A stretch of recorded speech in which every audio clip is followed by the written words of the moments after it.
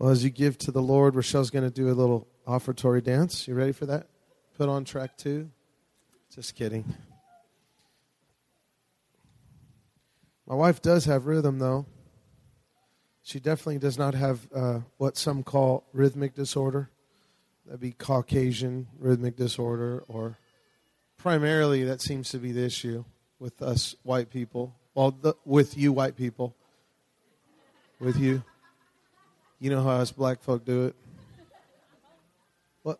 Oh, I mean, white chocolate, praise the Lord.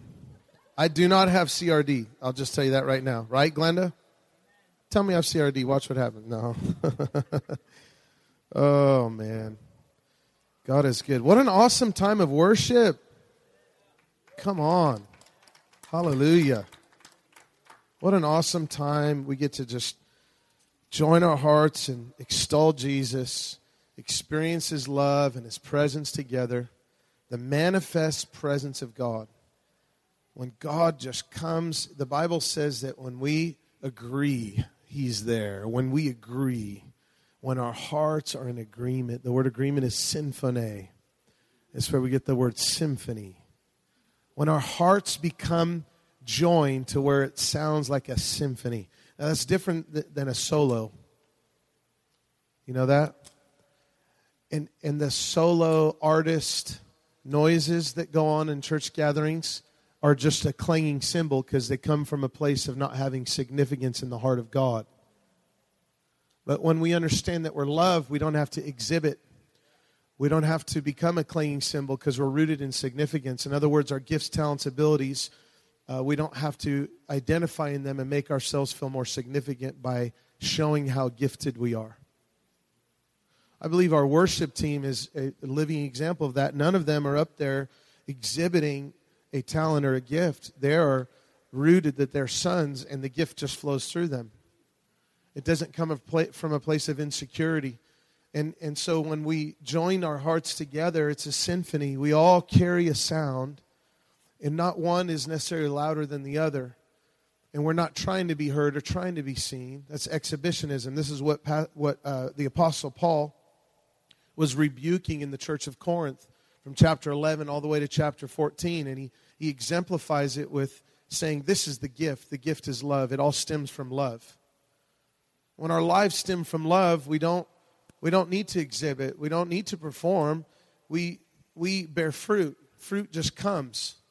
Fruit comes, gifts are given, gifts flow, but they don't come from a place of insignificance. How many can say amen to that?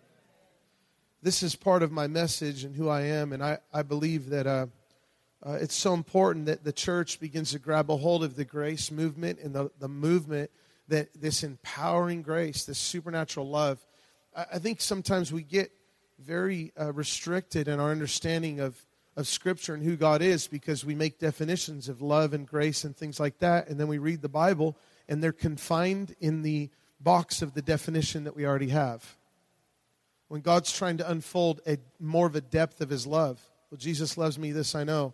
There's many great theologians that have been asked questions. What's the most profound thing you learned in all your years of study? There's one great theologian, he said, Jesus loves me, this I know, for the Bible tells me so. That was the culmination of years of studying the Word of God. That there is a depth to His love, unfolding grace and power. His thoughts toward you are so numerous, they're more than the numbers of the sand of the sea. You couldn't count them. And God's thinking about you right now. His heart is for you to be a son and a daughter, to rise up, not be paralyzed by fear, intimidation, and bondage, by bad theology, but He wants you to be free. He wants you to walk in destiny. And I believe in you as a people. I believe in you as sons and daughters. I believe in our worship team. I believe in our leadership. I see things. Sometimes the Lord will just give me little glimpses. Watching my wife pray or watching Chris lead worship, and I'm just like, I think I'm in the midst of the most anointed people in the earth. That's how I feel. That's what I think about you. And I think it's just a drop, it's just an impression, it's just a little expression of what Jesus thinks about you. Jesus doesn't think you're small. Jesus thinks you're great. Jesus doesn't look at you as an orphan. He looks at you as a child a son and a daughter. Jesus doesn't look at you as a pauper or a poor person. You are a royal prince in the kingdom of God. And when we understand our lives are rooted in the significance of His heart to us, we rise up, we transform, we change, we do things that we say, what I can't isn't a part of our vocabulary anymore. We stop making excuses as the victim that we're powerless and it's everyone else's fault. But we actually rise up, take ownership, and say, I'm made in the image of God, and I'm a part of a covenant that I have with God because I'm in Christ, and coming with that comes the supernatural ability to do what God has called me to do in the earth. This is the revelation that will cause the church to rise up and become glorious, become mature. Love always brings maturity. Love always brings unity. Love always brings harmony. And harmony releases a sound that the earth hears, and they say, that's what I want to be a part of. When the family of God understands that we are so significant to Papa God, and we are actually, God actually relies on us to a large degree, let me put it that way, to fulfill what He created us to do. Otherwise, He would go against His own delegated authority. We were created to have dominion, to be fruitful, and to multiply. This is who you are. I believe in you as a people. Sons and daughters, I believe in you. You can walk in destiny. You are created in God's image. You are created to be free. You are created for such a great destiny. Don't belittle your destiny by saying things like, I can't, or by framing your thoughts around fear or bondage. I believe the church has been paralyzed by certain things, one of them being that you still have a sin nature, and we say things like, well, I'm only human. Well, you are a human being, but you also partake of the divine nature. And no longer do you have a sin nature. The Bible doesn't say that anymore. You might have the possibility of sinning as a person that is born again, but your nature changed when you were born again. You might have some desires in you that are not good, but you also have a lot of desires that are good. And you, at the core of your being, your heart, your cardia, not just the organ, but the core, was implanted in you, according to 1 Peter 1:23, the seed of the Word of God. You were born again. The Bible says that we've been renewed and regened with the renewing of the Holy Spirit. The Bible says that God has put His Spirit in our hearts, and we cry out, Abba, Father. We have a new nature. We are new creations in Christ Jesus. New things have come. And it grows into the image of Jesus. At the core of your being, who you are is supposed to be becoming more real and more alive, not dead. When Paul said, I die daily, he was not talking about crucifying his flesh. 1 Corinthians 15, I remember reading it as a young man. I've been programmed with that I still have a sin nature and I got to die and I've got to crucify and I got to die daily and I got to pick up my cross, and I misunderstand the words of Jesus that He spoke before His crucifixion in the context of His crucifixion, because unless you identify with the crucifixion, you can't live. Paul said, I'm crucified with Christ. But then I read, it's a past tense. I read 1 Corinthians 15, I die daily. Oh, God, I got to die today. Wake up. I die daily. I die. And God's like, I'm not trying to kill you. I'm trying to get you to be alive. The Bible says you're a living sacrifice, not a dead one. Amen.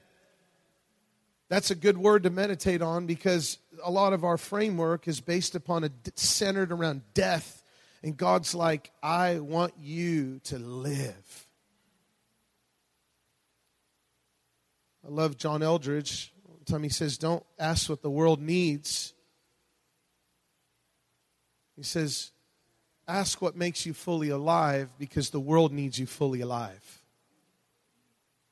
God wants you fully alive, not dead. You don't have a sin nature. You might have the ability to sin. Adam didn't have a sin nature, and he sinned in the garden. But your nature as a believer is no longer to sin. At the core of your being, no longer your desires change.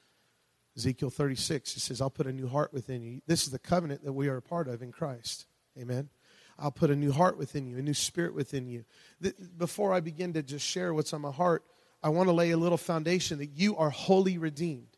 Not just part of you is saved, not just your spirit. And then He leaves the soul and the body for progressive sanctification. That's not biblical.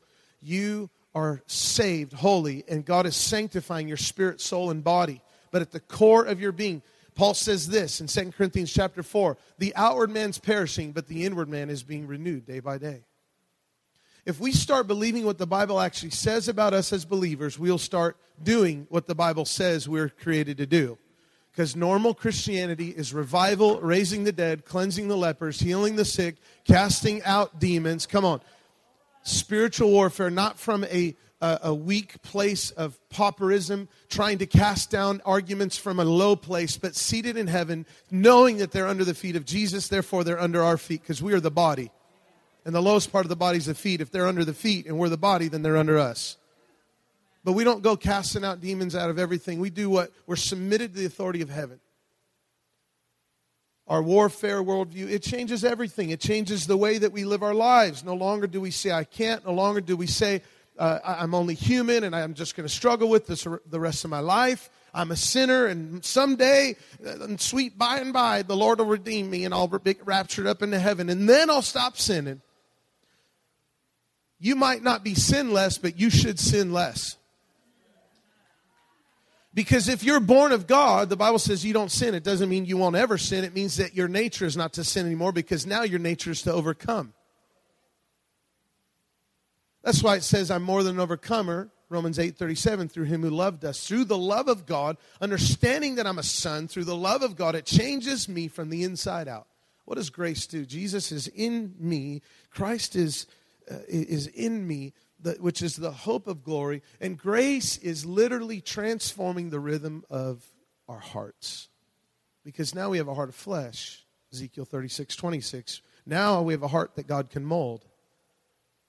And now the covenant that we're a part of is not trying to adapt or try to dance metaphorically to an exterior rhythm of law and do's and don'ts, but it's an interior rhythm of nature, and it's a rhythm of God's grace that transforms the rhythm of my heartbeat. So at my core, things just begin to change, and it's a part of me. We don't need to ask, like, oh, I got to find the will of God somewhere out there. If you want to know what the will of God is, what's your passion? This is hard for some of you. Hear me. Your heart, God wrote his law on your heart. You know, you got to find out what the will of the Lord is. It's always going to extol Jesus as Lord. It's always going to line up with Scripture, right? We know that. But your desires, a lot of them are God's desires. If you want to know what God's will is, ask a Christian. What's your will?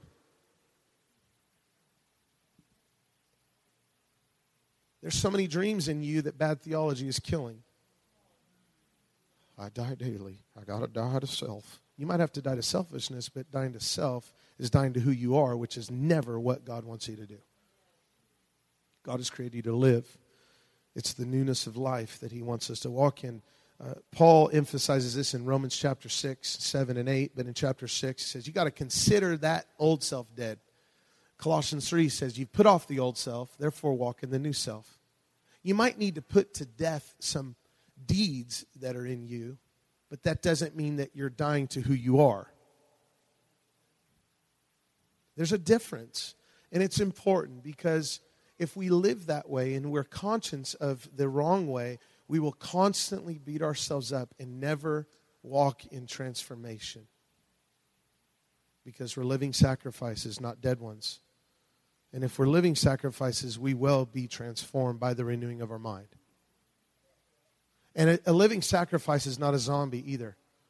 Your will be done, Lord, your kingdom come. Not my will, but thine. More of you, less of me. More of you, less of me was in John 3:30. This was actually John the Baptist, who was the last prophet of the Old Testament. That's an Old Testament prayer. Don't pray it anymore. More of you, less of me. Oh, that sounds so holy, doesn't it? Bill Johnson says he wants all of you covered in all of him. More of you, less of me. It sounds so spiritual. It's religious, and it is a false humility is what it is. Moses was very humble. He wrote about himself. He said, I'm the most humble man on the face of the earth. Well, what do you do for God? Oh, I'm just a doorkeeper. I just serve. I'm just a servant. No, you're a son.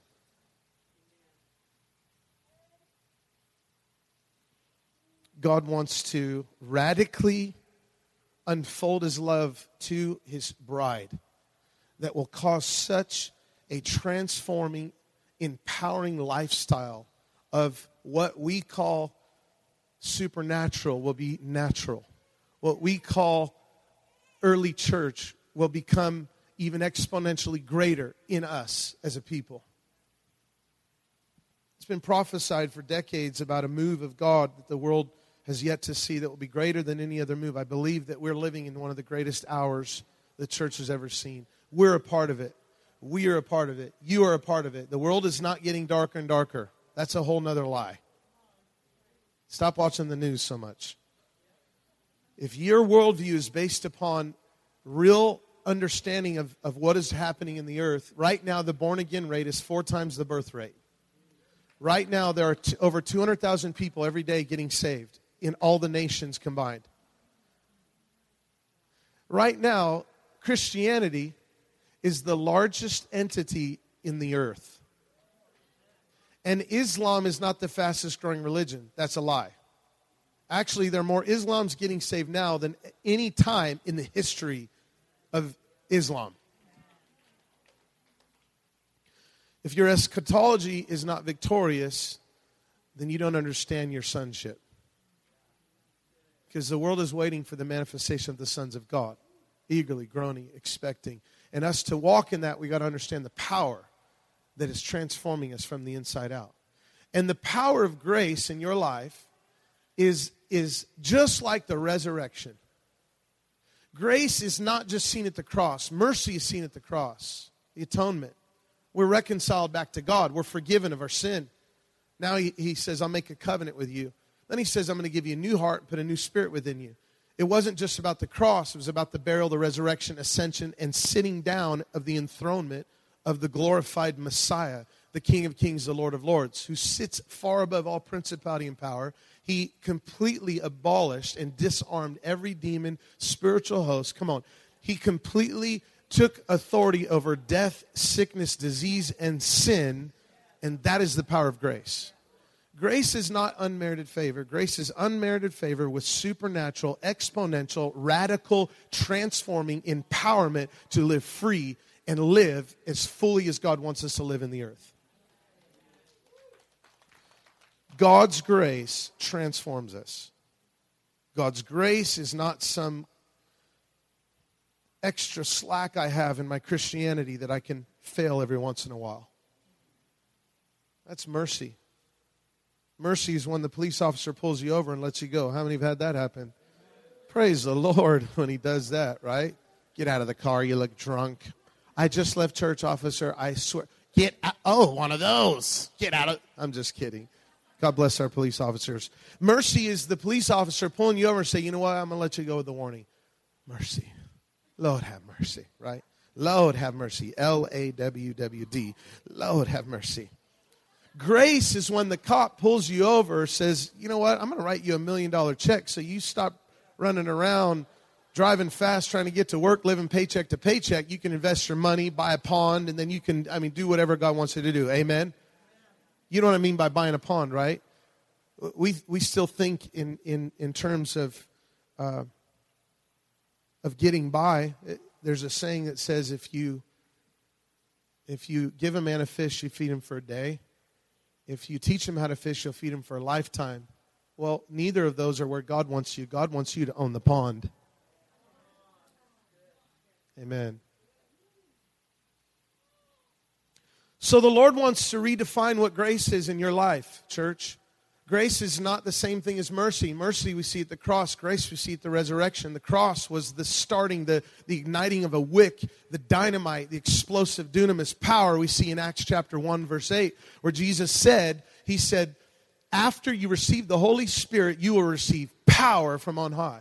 Grace is power from on high. The very essence and the nature of who Jesus is. That's why 1 Peter chapter 1 says, you receive grace through the revelation of Jesus.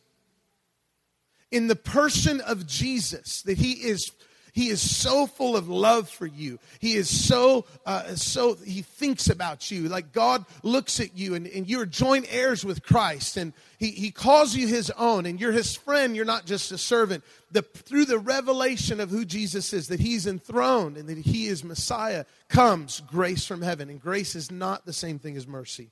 In John chapter 5, there's a story of a guy who's paralyzed or lame. It's not really clear, but for 38 years he's struggling with this. He's sitting at a pool called the Pool of Bethesda, which means house of grace or place of the outpouring. At this pool, there's many other people that are lame and sick and hurting, paralyzed. A lot of sick people. I think it's a picture of the church. We're sick because we still don't understand our potential to rise up. And he's sitting there and he's hoping that someone would put him in the water, because you see, there was an angel that would come and would stir the water. And as soon as the first person touched the water, their sickness would go away. And Jesus comes up and he looks at the guy knowing that he'd been with this condition for 38 years. That's a long time. How many know the story of the woman with the spirit of infirmity?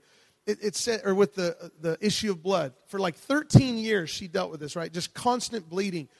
This guy for 38 years. I'm 37 years old. Some people say I'm an old man. I am still young, and I got so many years ahead of me. Come on, somebody. But that's a long time to have an infirmity. Jesus looks at him, and he says, do you want to be made well? A question deserves a response. He asked blind Bartimaeus, what do you want me to do for you? Blind Bartimaeus could have said, actually, I'd like a lot of money so I could stop begging. But God didn't want to do that. He actually wanted to heal his blindness so he could rise up in the earth and magnify who God is and get a job and stop begging. Jesus never gave handouts. He gave hand-ups. Peter and John in Acts chapter 3, there's a lame man begging. And he's walking in, and Peter says, you know what, I don't got any money for you. And it doesn't imply that he didn't have money. Actually, there was a lot of money at the feet laid at the feet of the apostles. I don't know if you knew that. And Jesus also had a treasurer. He was not a homeless, broke person. Amen. That's a whole nother lie. It bugs me. Jesus was homeless. Oh, he wasn't. When he said that foxes have dens and that whole, he's talking about the reproduction. It's a place of reproduction. He was looking for someone to reproduce what he was giving. Wasn't saying, give me a place to sleep. If he wanted a place to sleep, he could, hey, Zacchaeus, I'm going to your house today, all right? You rich tax collector? All right. He also ate at the Jews' house, too. So,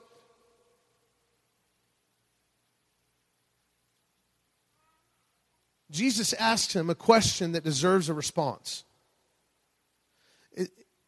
He says, do you want to be made well? It's the same question when he asked blind Bartimaeus, what do you want me to do? Jesus, and then his response is, Lord, I want to receive my sight. Get to the root of this thing. How many of you have ever thought that? Sometimes we want God to fix a symptom instead of just heal us of the disease.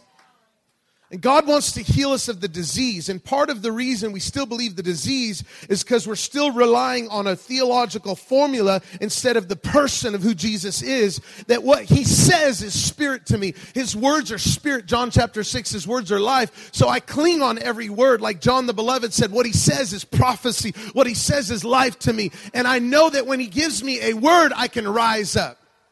And this man here, he says, sir, I have no man to put me in the water, but when the water stirred, he starts making excuses. We love doing that because we're the victim, right? God's saying, I'm going to break that thing off of you because you are the victor. If I'm the victor and I'm in you, then greater is he that's in you than he that's in the world. If you're born again, you're born of God, which means your nature now is just like God's, which means you're going to overcome the world.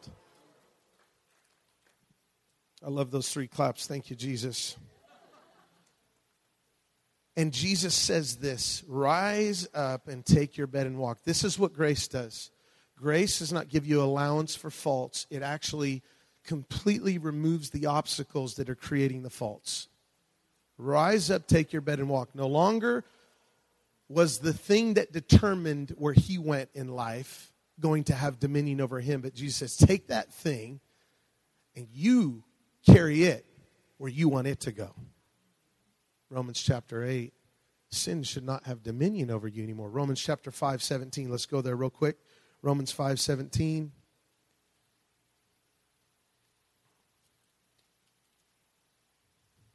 I feel like there's a golden menorah behind me in the spirit. I'm serious. The revelation, I'm getting these downloads. My brain is... Are my eyes red? First of all, Romans chapter 5, verse 17. Let me read this verse to you. You can put it up there if you have it ready. Thank you, Daniel. You're awesome. Listen. For by the one man's offense death reigned through the one, much more those who received the abundance of grace. Say abundance of grace. And the gift of righteousness will reign in life through the one, Jesus Christ. He says those who receive will reign. Those who receive grace and righteousness will reign. One translation says reign like kings. The word abundant is a picture of the high priest coming in to make sacrifices, and the best sacrifices are abundantly being given into his arms. Like his arms are open, he's just receiving it, and there's more, and there's more, and there's more, because his grace is abundantly overflowing from heaven. God's pouring out his Spirit. You don't need to pray, God pour out your Spirit. He already is. You just got to receive the outpouring. Big paradigm shift. Grace is raining down from heaven. Grace, the power to transform and enable me to walk in newness of life. Paul in Romans 7 begins to paint the picture of what it's like to live under the law. It's not a Christian life, that which I want to do, I don't. He does speak of the inner will and the outer will. You have an inner will and an outer will. Hold your breath. Your outer will start breathing after about 2 minutes. The inner will, and that, got it? Okay? But Paul's not speaking of normal Christianity. He said, this is what it's like to live under the law. But here's what happens. Romans 8, verse 1. Let's start reading verse 8. I love this verse. This is going to set you free. Are you ready? I will break the religious spirit of condemnation over your mind once and for all, as if your heart is open for this right now. You ready? And this will change the way you evangelize too. Romans 8, 1. There is therefore now no condemnation to those who are in Christ Jesus. Come on and give God praise right there. Well, Pastor Zach, you didn't read the whole verse. Pastor Zach, read the whole verse in context. Hermeneutical study of the Word of God. Let's read the whole verse. Let's do that. What does the whole verse say in the New King James Version? Who do not walk according to the flesh, but according to the Spirit. That's not in the original transcripts. That's only in King James and New King James. It is not in the Greek at all. New American Standard, by the way, is probably one of the closest translations we have to the original. Most theologians will teach you that. Most historians and scholars. So the condition the church at that time put on it is actually not even in the original. No, there's no condemnation, period. Now, there might be consequences if we choose to not be in relationship with God, even though we've been forgiven of our sin and we can walk in new covenant power. There'd be consequences, right? Is there consequences if I step out in the middle of the street? Been there, done that? Got a scar to show it? He's told us many times. You walk away. It happens. Stuff happens. We have a will, right? But it doesn't mean you're going to be condemned. And it doesn't mean we just do whatever we want to do. Because if we really understand grace, if we've really, the way Bill Johnson put it recently, he says, if you've actually seen the love that was displayed at the cross, you'd be an idiot to intentionally sin. I'm quoting Bill Johnson. Because if you understand the love of God and the grace of God, and knowing that there's no condemnation, it mobilizes us to walk in freedom and liberty. Then he goes on, and he says this, I love this, in Romans chapter 8. If the Spirit of him who raised Jesus from the dead dwells in you, he who raised Christ from the dead will also give life to your mortal bodies through his Spirit that dwells in you. Grace gives life. Grace does not kill. Grace gives life to you. Grace removes the I can't from your vocabulary and from your lifestyle. Grace empowers you to walk in liberty and freedom. Grace poured out on you abundantly will cause you to just hear one word from Jesus. And instead of making excuses how someone like this crippled man in John chapter 5 won't put you in the water when the angel stirs it, it's not a theological formula. It's the person of Jesus, relying on what he said, relying on who he is. Grace is the very nature of Jesus. And here's what happens when we're born again. His seed, we're born again of the incorruptible seed. 1 Peter 1:23, in the core of our being, our heart. Spirit, soul, and body, we begin to be transformed. And so, in essence, God gives us a new heart. It's a heart of flesh, one he can mold. So when we receive grace, here's what we're receiving. Since grace comes through the revelation of Jesus, according to 1 Peter chapter 1, then when I understand, when I'm receiving grace, here's what happens. I hear, I love you. You're my son. This is the most liberating thing for every believer, I'm telling you. You're the focus of my love. Here's what happens. He changes the rhythm of my heartbeat. Colette was sharing, I was teaching about something, and she was saying how premature babies with irregular heartbeats, what they will do, medical doctors will lay the baby on the father's chest, skin to skin, and it calms the baby. And it causes the heartbeat of that baby to begin to beat in sync with the same heartbeat of the father's. The Father says, Grace, I love you. See, the covenant we have in Christ is not a mutual covenant. It's a grant covenant. God just says, it's all yours. Here it is. You can't screw it up because it's in Jesus. Your covenant's in Christ. Christ in you, the hope of glory. And he changes the rhythm of your heartbeat. Your desires change. My body becomes holy. Well, the body's sinful. Nope, my body's a temple of the Holy Ghost. 1 Corinthians chapter 6. Actually, like David, my flesh longs for the presence of God. You ever been there? Like, I just got to get in the presence of God. My desires are good now. They're not all bad. The Word of God's still dividing asunder in my being. He's cutting off the stuff. He's taking out the trash. Come on, somebody. Are you thankful he's taking out the trash? But the person who lives in the house is new. The old man got kicked out, evicted. And if he comes knocking on the door, remind him that he's dead. I mean, he can't knock on the door. He's dead, so forget it. But we try to dress him up, you know. He's still in the morgue, and we put makeup on him. And he's dead. He's dead. And God isn't trying to kill you. He's trying to get you to walk in newness of life. When we understand that's the power of grace, grace is always available to you. I'm going to close with this thought. One of my kids, one of my 5 children, praise the Lord. I feel so like such a man. I got a lawnmower, got a wife, I got kids. Come on, somebody. Moving on up to the time. Okay, sorry. I feel like a man when I say I got 5 kids. I've told you, people try to borrow money from me. I got 5 kids to feed. Get some from me. I got to feed my kids. It's my covenant, my kids, my family. That's most important. So 2 of my 5 went to kids camp. David, who's 11, right? Is he 11? I lose track of their ages. Don't hate me. I got 5. It's hard to remember. And they grow so fast. Hannah just turned 7. And Hannah, 8. Yeah, I knew that. Hannah is daddy's girl. I told you the story when mom weaned her and she just turned her heart to Papa. And she's been my girl ever since. And she's so affectionate. She'll sit in between mom and dad on the bed and she'll kiss my hand. I love you, Daddy. And then she'll grab Mom's hand. I love you, Mama. And she's just the sweetest little cuddle bug.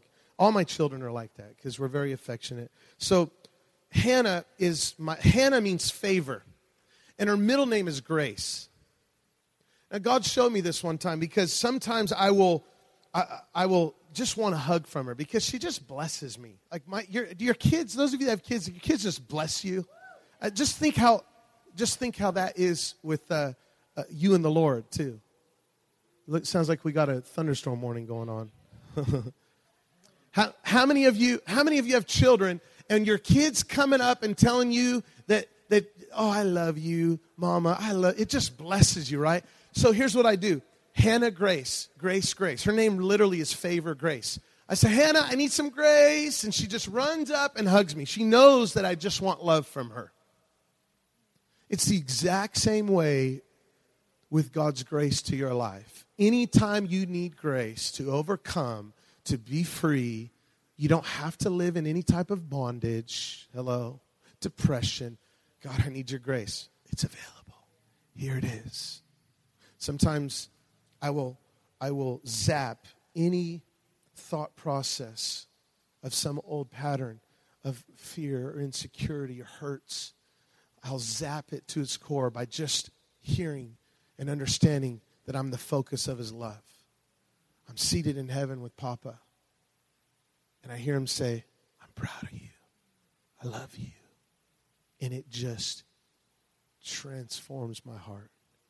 God, I need some grace. I say, Hannah, I need some grace. She runs up and just hugs me, just runs up. It's the same way God's grace is so abundantly available to you. And it's not just mercy, it's supernatural ability for you to rise up, take your bed, and walk. The struggle will end when we understand that we're wholly redeemed. And God just doesn't save part of us and save the rest for the second coming. You're actually saved. You're actually redeemed. Spirit, soul, and body. God's sanctifying us, but the core of your being, you're new. And you're not to die to who you are. You might have some stuff you got to die to. I mean, no, there's stuff that God's taken out, but not who you are. Understanding this will cause the church to rise up and mature in the Father's love. Where here's what I want to say to you. I'm going to give you a quick testimony. There's a guy that's ministering now. I'm going to be connecting with a guy from Bethel who just got Bethel Church in Redding. He just got approved to have interns. So after 2 years of the school supernatural ministry, they can intern, and they actually make disciples. People connect. Kevin Dedman's one of them, and many others. So I'm connecting with this guy, and he's coming to Vegas for a night. We connected. It was a total God connection. And he's going to be meeting with this guy in Phoenix he's ministering in other nations and all over, and he's literally watched hundreds of limbs grow out. Like limbs grow out.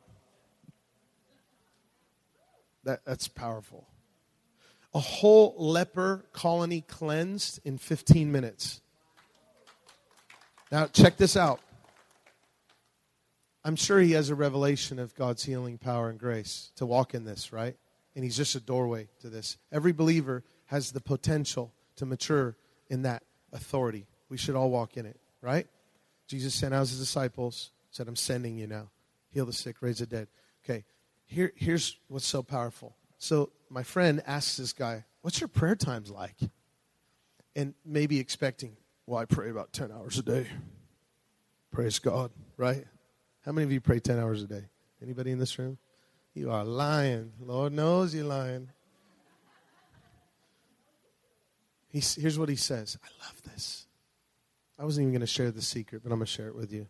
He says this. He says, well, I walk in the room, I close the door, and I go up and I sit in Papa's lap. And I just say, I know you love me. And I know there's stuff on your heart. So just tell me what's on your heart, God. And he just lets God love him. See, not only the supernatural unfolding power of grace and the nature of who Jesus is transforms you, but then you become a doorway, a window to release heaven in the earth. So powerful. And it's so simple. There's no theological formula. It comes in the person of Jesus. Clinging on his words. Papa, what's on your heart? I just want to hear your voice. Isn't that powerful? Amen. Amen. Come on, just give God a shout of praise. I'm going to dismiss you.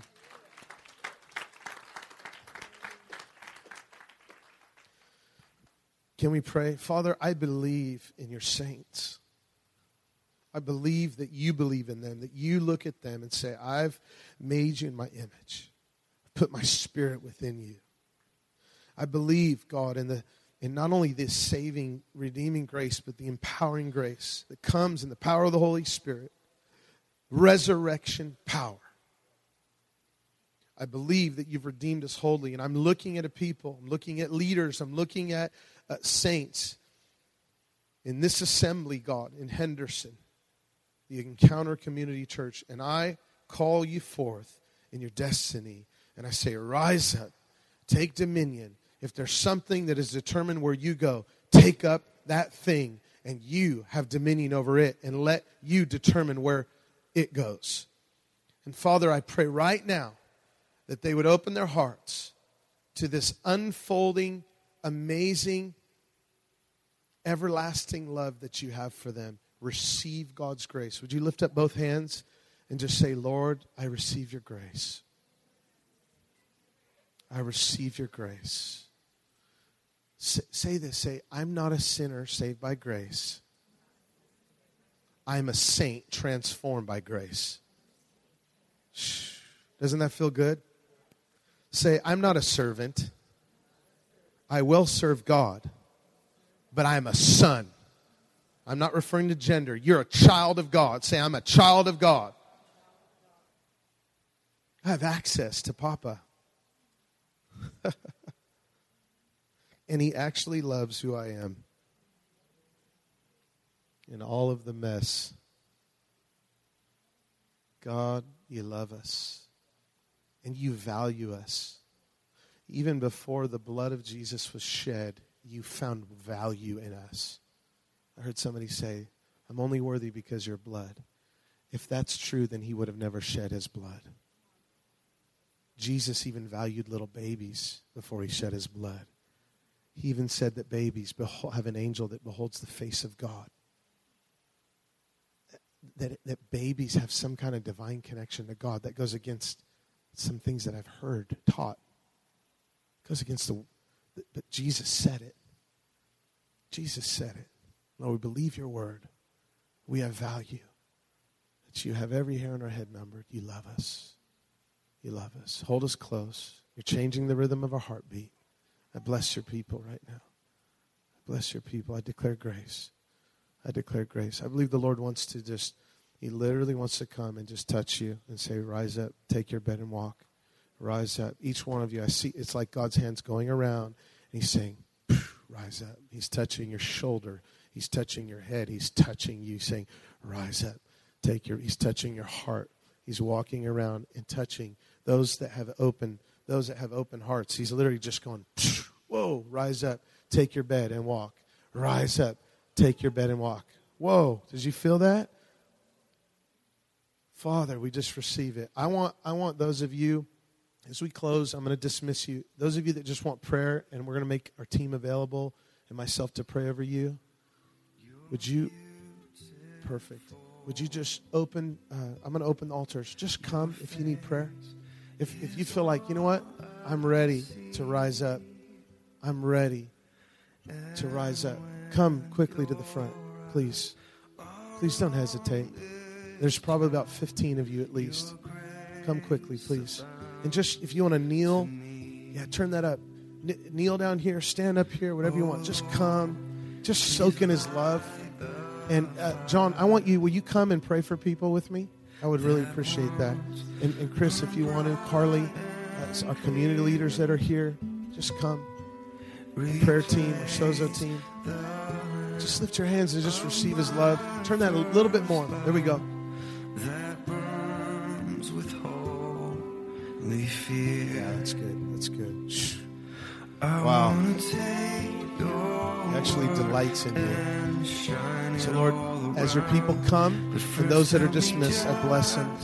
I thank you for new life, blessings over them, transforming grace available to them every day, every moment, every second. I bless you in Jesus' name.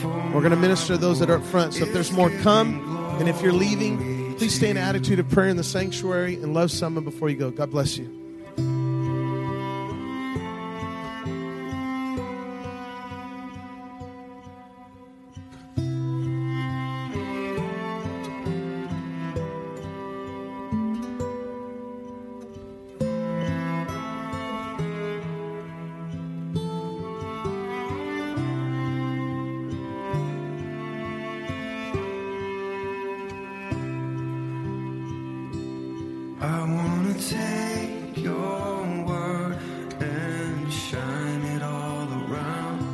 First help me, child.